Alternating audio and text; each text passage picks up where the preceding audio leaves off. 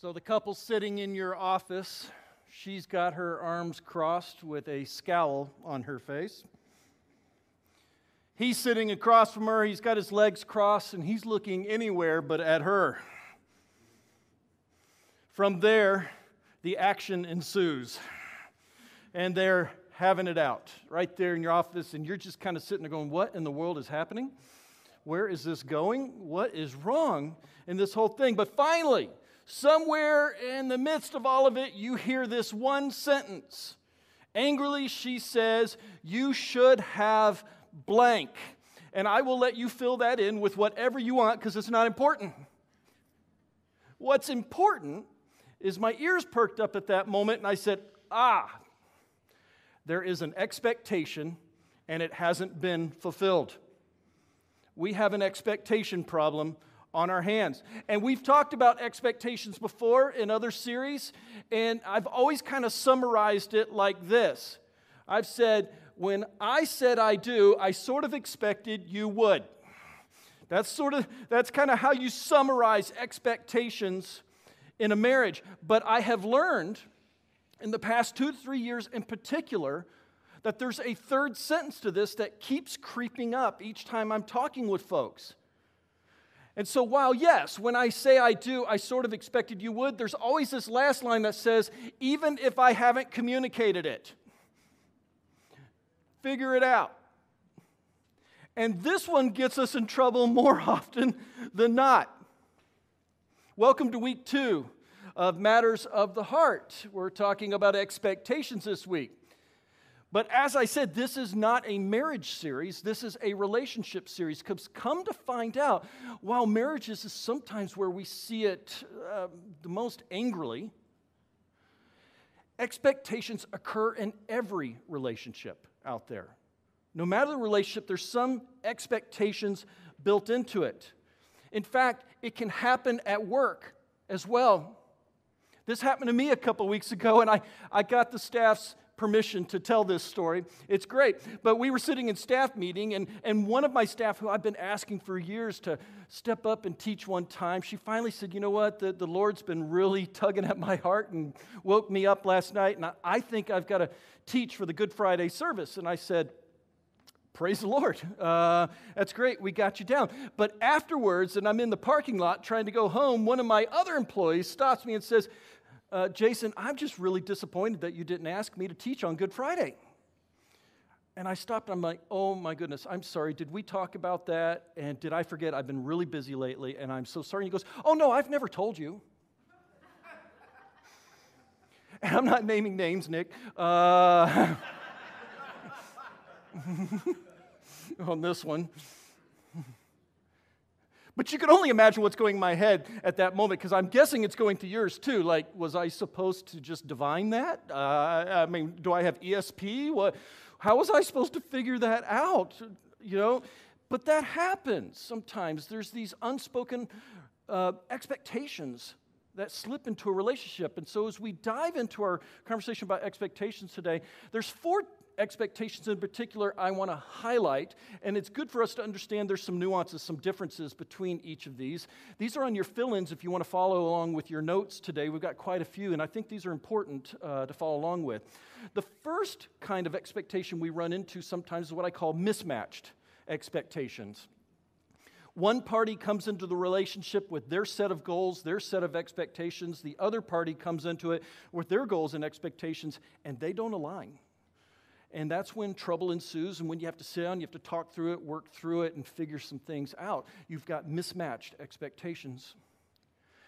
The next one is called unmet expectations. And this is one where maybe you do have some agreed upon standards or goals, but what the other party isn't keeping their end of the bargain, or at least it doesn't seem so to you. They're not stepping up to the plate. So you have mismatched unmet expectations. The third one we just talked about, and that's unstated expectations. That's where one party has assumed expectations, but they fail to communicate those expectations with the other party, or they don't communicate it well. And then at that point, we've just got a communication problem, or they're just flat out not stated, which is a problem. The fourth one we need to pay attention to as well, and that is unrealistic expectations.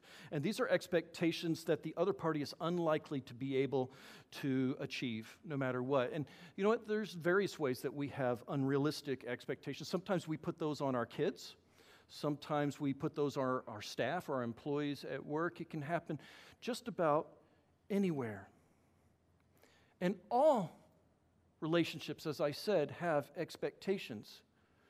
So your family relationships, there's expectations. At work, there's expectations you have. In friendships with people, there's expectations. But here, let me meddle just a little bit with the fourth one. You have expectations with God as well. And that last one's a biggie. What happens when you have expectations of God and you don't think He has met them? Is it okay to get angry with God at those times or to wrestle through it? We may have to preach a whole sermon on that one at some point. And I want to clarify, there's absolutely nothing wrong with expectations. It might seem like today I'm dogging on them, and I'm not. At the core, expectations are about hope. When you have an expectation, it is your hope for something better in the relationship or in someone else. It carries with it this hope, and none of us want to be in a hopeless relationship, so having hope in your relationship and expectations that help reach that is good. It motivates us to have a better relationship. However, a couple things can creep in if we're not careful with unhealthy expectations, and that is, A, that we're not aware of our expectations. Did you know you have expectations? You may not even be aware that you have them. Or, as we've said several times, and I'm going to keep saying, because this one's the one that keeps creeping up the most, we don't communicate those expectations to the other party. And when these things happen, we run into relationship issues. We have tension. And so to be clear, as we start today, every person enters into a relationship with expectations. Even if they are unclear, unrealized. Like I said, you may not even realize you have some of these expectations, or unstated. The real question becomes, how aware of your expectations in life are you? Are you aware that you have expectations? And if you're aware that you have expectations, what are they? You may have to step back and do a personal inventory in your life. You may have to sit down and talk with the other party, whatever it may be, to fully understand that. Because chances are, every single day you go out into the world with dozens, if not hundreds, of these known and unknown expectations in your life. And by the way, you have expectations on people you know, and whether you realize it or not, you have expectations on complete strangers as well. You carry these expectations with you everywhere you go. And yet we all feel disappointment when other people don't meet the expectations that we have set, whether they know it or not. You ever found yourself resentful of somebody? You don't understand why, you just know you're angry, you're uncomfortable, it's causing your relationship to suffer, it's getting worse. You're sad, you're hurt, you're disappointed. And like all pressure cookers, it can only take so much. As the pressure increases, at some point that thing's going to blow. And if we're not careful, that's what happens in our relationships too. They just build and they build and they build. But have you ever stopped long enough to step back in those relationships where you're confused, you don't understand it, you just know there's tension, you're angry, it's building? Have you ever stopped long enough to take a step back and go, this might be due to my expectations, and I need to evaluate them in this situation? And I've seen this play out in fun ways recently. Not everything has to be serious. I mean, I was talking with one wife, and she was just frustrated. She's like, my husband doesn't do anything with the laundry. It's driving me bananas. I'm like, have you talked to him about it? She's like, no. Well, go talk to him about it. Tell him what you're thinking. And so she did. And come to find out, whether you agree with it or not, his answer was simply, I just thought you enjoyed doing laundry. No kidding. She didn't. But as they sat down and they talked about it, they came to terms with, hey, he's going to do this part, she's going to do this part, here's when they're going to do their part, and they came to a consensus on how to handle the laundry after that. Go figure. Another person I talked to recently, they started dating a girl, and they were frustrated after like the second date or so, and they were just talking to me over some lunch, and I was like, man, it's driving me crazy. I have to instigate all of the text messages and email or however, phone calls, whatever it is. Like, I'm always the one that has to start the conversation. She never does that, and it's driving me bananas, but I really like her. She's hot, whatever it may be. And I'm like, well, have you talked to her about it? No. Talk to her about it. Next time you go on a date, just say, hey, how come I'm always the one that has to send out the first text, whatever. And you know what? And he did talk to her. And come to find out, again, whether you agree with it or not, she had been raised in a home that at this point in the relationship, it was the man's job to instigate the first communications and to step it forward. But he didn't know that. But as they talked it out, got a good laugh out of it, they moved forward and they're still dating to this day. But they had to talk it through. And that's why I give you this very almost overly simple statement. For a person to have any chance of meeting your expectations, you have to tell them what those expectations are. And you say, that's so simple, Pastor Jason. I'm going to say, you're absolutely right. So why aren't most of you doing it? If you don't tell them, there's hardly any chance of your needs getting met. And there's a high probability they're going to get disappointed. It's just going to happen. Another pastor once noted, and I thought this was great, he says, you cannot hold people accountable for unspoken, unrealistic expectations. Now, before we go any further, I do want to kind of give you a quick caveat, a timeout for a second, and differentiate two things for just a moment. There is a difference in your relationship between expectations and preferences. These are not the same thing. And I just want to show you the difference a little bit. Expectations are strong beliefs that something will happen. I believe this is going to happen, should happen, and is going to happen. And if circumstances don't go a particular way, I'm not going to be okay. A preference, on the other hand, is a strong liking for something. I prefer it that way. And if circumstances don't go a particular way, I will be okay. And you're going to have all kinds of preferences in your relationships and in your marriage. My wife prefers to burn popcorn down to a charcoal crisp. I prefer not to smell burnt microwave popcorn in the house for the next 2 hours. But that is a preference, not a deal breaker. My wife prefers hot showers. And we have the kind of shower at our house that when you turn it on, it goes right back to the spot where the last person who used it is.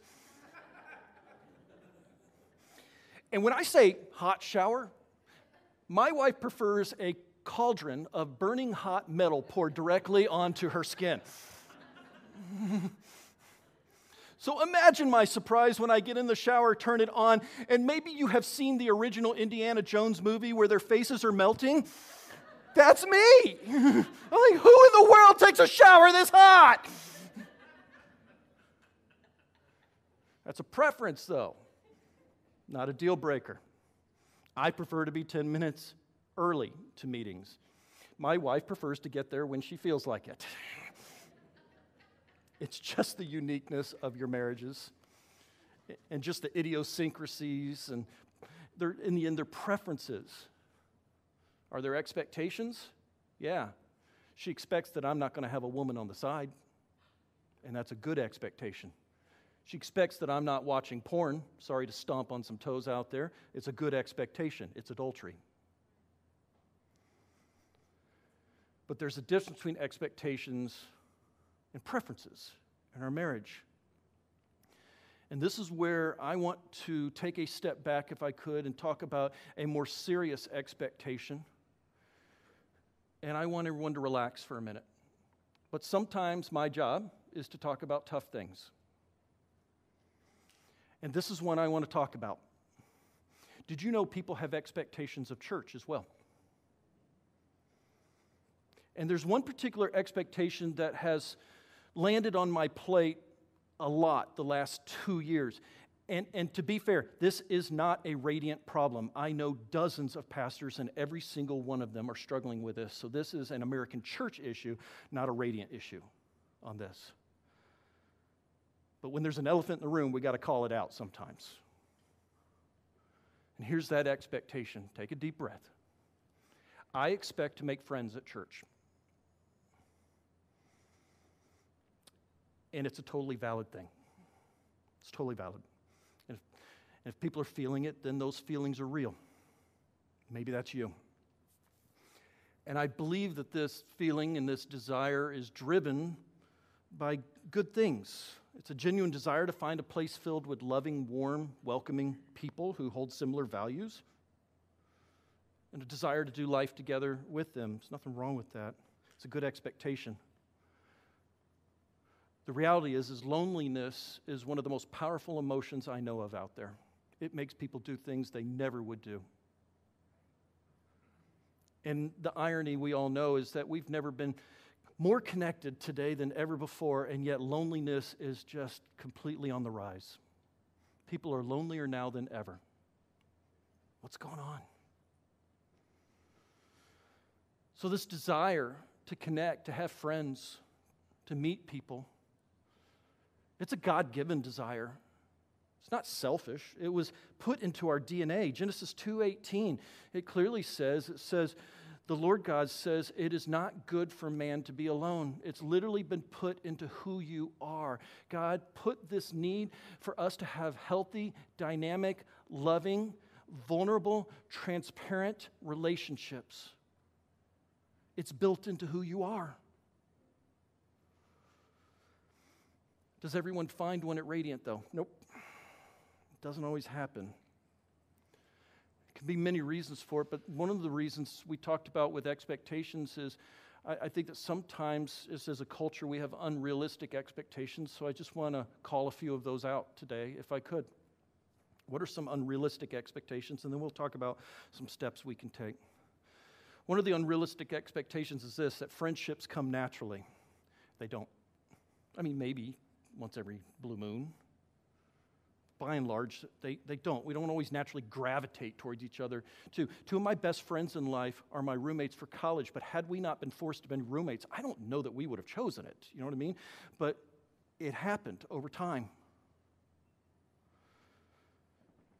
Making friends requires intentionality, and listen, hear me on this, hard work. If you're lazy, it ain't going to work, okay? It's hard work to make friends. It really is. And you've got to be intentional about it. You can't just float around in life hoping that a friend's going to land on you. Doesn't happen. The next one kind of goes with it. Strong relationships happen quickly. They don't. In fact, Pastor Ben sent me a great figure this week, and it said that studies show it can take up to 200 hours or more to become close friends. 200 hours or more. Ben and I have spent thousands of hours together, and we still don't like each other. I mean, it's just amazing.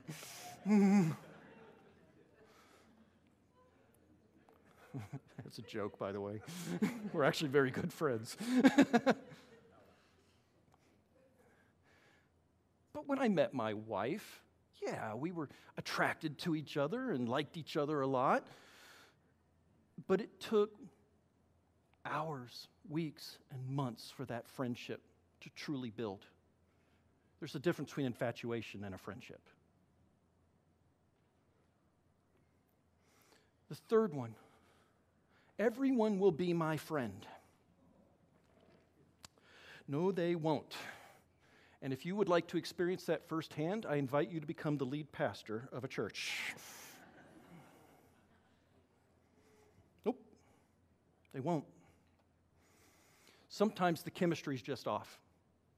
And chemistry's real, guys, I'm sorry. I have the 4 C's anytime I'm hiring somebody: character, competency, chemistry, and calling. I always tell you that chemistry one's the most important one. It's hard. And it's really real, because if you've ever had a team and you brought the wrong person in on the team, they can destroy a team. They can. Sometimes we think that everyone's going to be our friends, and they're just not going to. It's unrealistic to think that's going to be the case. And by the way, it might not have anything to do with you.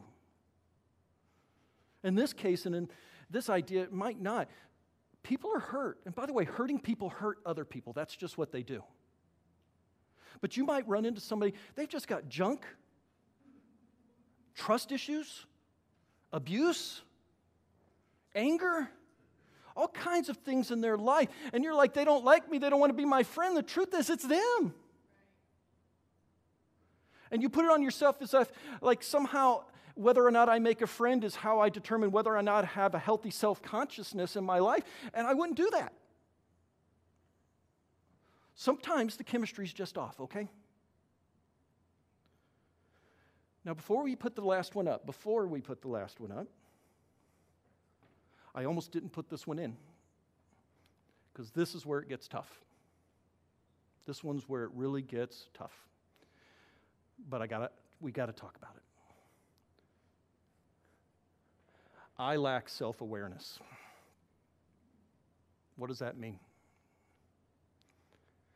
That's EQ as opposed to IQ. This is emotional code. This is your ability to see yourself as other people see you and as God sees you, and to discern the difference. All of us, by the way, struggle in some way, shape, or form with self-awareness. Every single one of us, just in varying levels.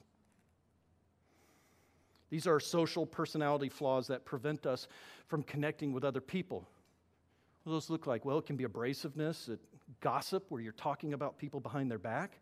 Slander, you're not only talking about them behind their back, you're scissoring them behind their back. Judgmentalism. And here's the hardest one. And my staff has always asked me, is there like one line in the sand where we cross this one and we're done? Yep, here it is. An unteachable spirit, which requires humility. But I can't do anything with somebody that has an unteachable spirit, except put up boundaries. All of these just fall into the category of just general toxicity. And people that lack self-awareness don't see what others see, and they get frustrated when the people don't lean in as a result. And for you to become self-aware, it's going to require that you sit down with highly trusted people in your life, or get some professional help, in this case, like a counselor. And evaluate what are those areas in my life that are keeping me from connecting with others and forming deep relationships with them. Or maybe in that list I listed off, a couple of them you went ouch, and maybe you kind of know which ones to step into.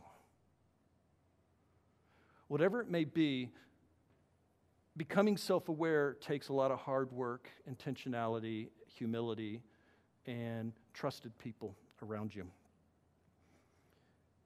It's hard to admit, hey, I might be the reason I'm not making friends. I want you to have and experience deep, loving friendships here at Radiant Church. I really do. I ache for it. And I want us to be a family. This is the very thing that keeps me up at night. It does. But what I don't have is a magic wand to make you automatically friends with other people. I just don't have it. I also realize, too, that we need to keep focused on one thing about church and not lose sight of it. While, yes, I want us to have deep friendships and be a family, realize that church also is an equipping center for those who have been called out of the world and are created to be lights in the world, which is don't lose sight of the mission of the church, and don't put being a country club above your calling. Ouch. Yes, I want that, but our primary goal here is to be a light in the world and to bring the love of Christ into our community 7 days a week. That's why we exist, primarily. Don't lose sight of that. A church is not meant to be a country club. It is meant to be an equipping center for the disciples. But if you're wanting to step in and say, I'd like to be more intentional and I'd like to do some of the hard work of making friends, what are some simple things I can do? And let's hear my heart on this. This set of things are A, simple, and B, they're not self-serving. I'm not just trying to get you to do some of these because that'd be good for us. It's what I know works in 20-something years of ministry. What are those things? Number one, try to come to church each week. No judgment. It's just that if you look at me and go, yeah, I come 3 or 4 times a year, but I'm not making friends, what do you think I'm going to say? Use some common sense. Step outside of your friend group. Now, I went to high school, and I'm guessing a bunch of you did, and my high school had cliques. I don't know what you call them today or back then. I know we had the jocks. We had the band nerds. Guess which one I wasn't? We had what I called the trench coat mafia. These are people that wore all black all the time. There were just different groups, and there were cliques, and that was high school, you know what I mean? But we're not in high school anymore. We're not meant to just hang out with only the people we like or are like us. So here's the hard one. I mean, if at the end of church you typically talk to the same people each week, you might be in a clique. And if we're going to make friends and grow and become the family I want us to be, you're going to have to step outside of your safe friend group. Walk across a room, shake someone's hand, and ask them some questions about themselves. Get to know them. Like I said, I don't have a magic wand. And I need you all to do that. You got to go talk to folks. The next one, get plugged into a small group. You can't meet everybody in this environment. The best way that I know people go into close relationships, and we have some really strong groups here at Radiant Church. I mean, several. In fact, one group is so strong that at my Pleasant Hill campus, I'm literally missing 30-something people today because they're all off on a cruise, of which I did not accurately communicate my preference for them to take me. And I will do a better job next time. And between them and our snowbirds has created a third Radiant campus in South Florida.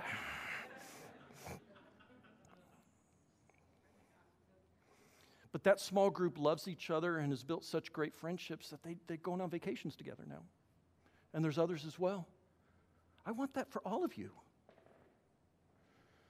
Serve. Again, it's not a plug just to get you to serve, although I quite guarantee kids ministry would appreciate me telling you that they need help. That's Ben amening in the back.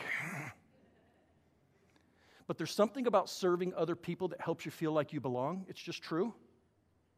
And when you serve, you also become part of a group of people that do life together, almost a little bit of a small group. And if you ever want a great example of that, hang out with our tech team and our setup teardown team. It's how they get connected. Next one, invite someone out to lunch. It's so simple. I didn't say go pay for them. Set that expectation right away. Pay for them if you want to.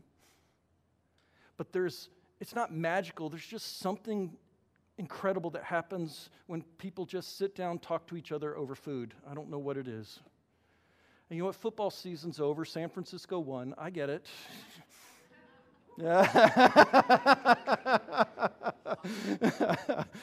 That'll get a few communications. But you got the time. You got an hour after church to go lunch with somebody. It's a simple thing, but it's powerful. I've got great relationships with people that started over lunch. And the last one seems so easy, and it's not very eloquent. I don't know how else to say it. Do something with others. Go to a concert.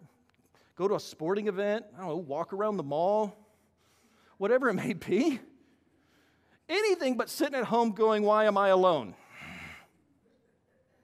Do something. I believe we can do this, but as we've said, it takes a little bit of hard work and intentionality. It just does. People aren't just going to land in your sphere of influence. They're just not going to. So you got to ask yourself, what's my next step? What am I going to do? But I believe absolutely we can do this if we're all saying, hey, we got to do it. I've got to break out of my comfort zone. I've got to walk across the room. I've got to shake a hand. So let's wrap this up. Mismatched, unmet, unstated, or unrealistic expectations are the silent killers of any relationship. Any one of these creep in, and there's a problem. And if you're feeling angry or resentful in a relationship, take a step back and evaluate your expectations. Have I communicated them? Are they unrealistic? Write them down, talk it over, get some help. But ignoring unhealthy expectations and hoping they go away or pretending they're not there is only going to make your relationship worse, and it will eventually destroy it every single time. Do you hear me on that? That's how important expectations and communicating them and understanding them in a relationship is. So you have to ask yourself, are there any unhealthy expectations I have in a relationship? And what's my next step? Wrestle with that this week so that we can be a church and a group of people living in freedom, but who also love each other and are building a family, because there's so many people out there, y'all, that need to know Jesus. And we need a healthy church shining their light in the community if we're going to live out the calling that I believe God has called Radiant to do.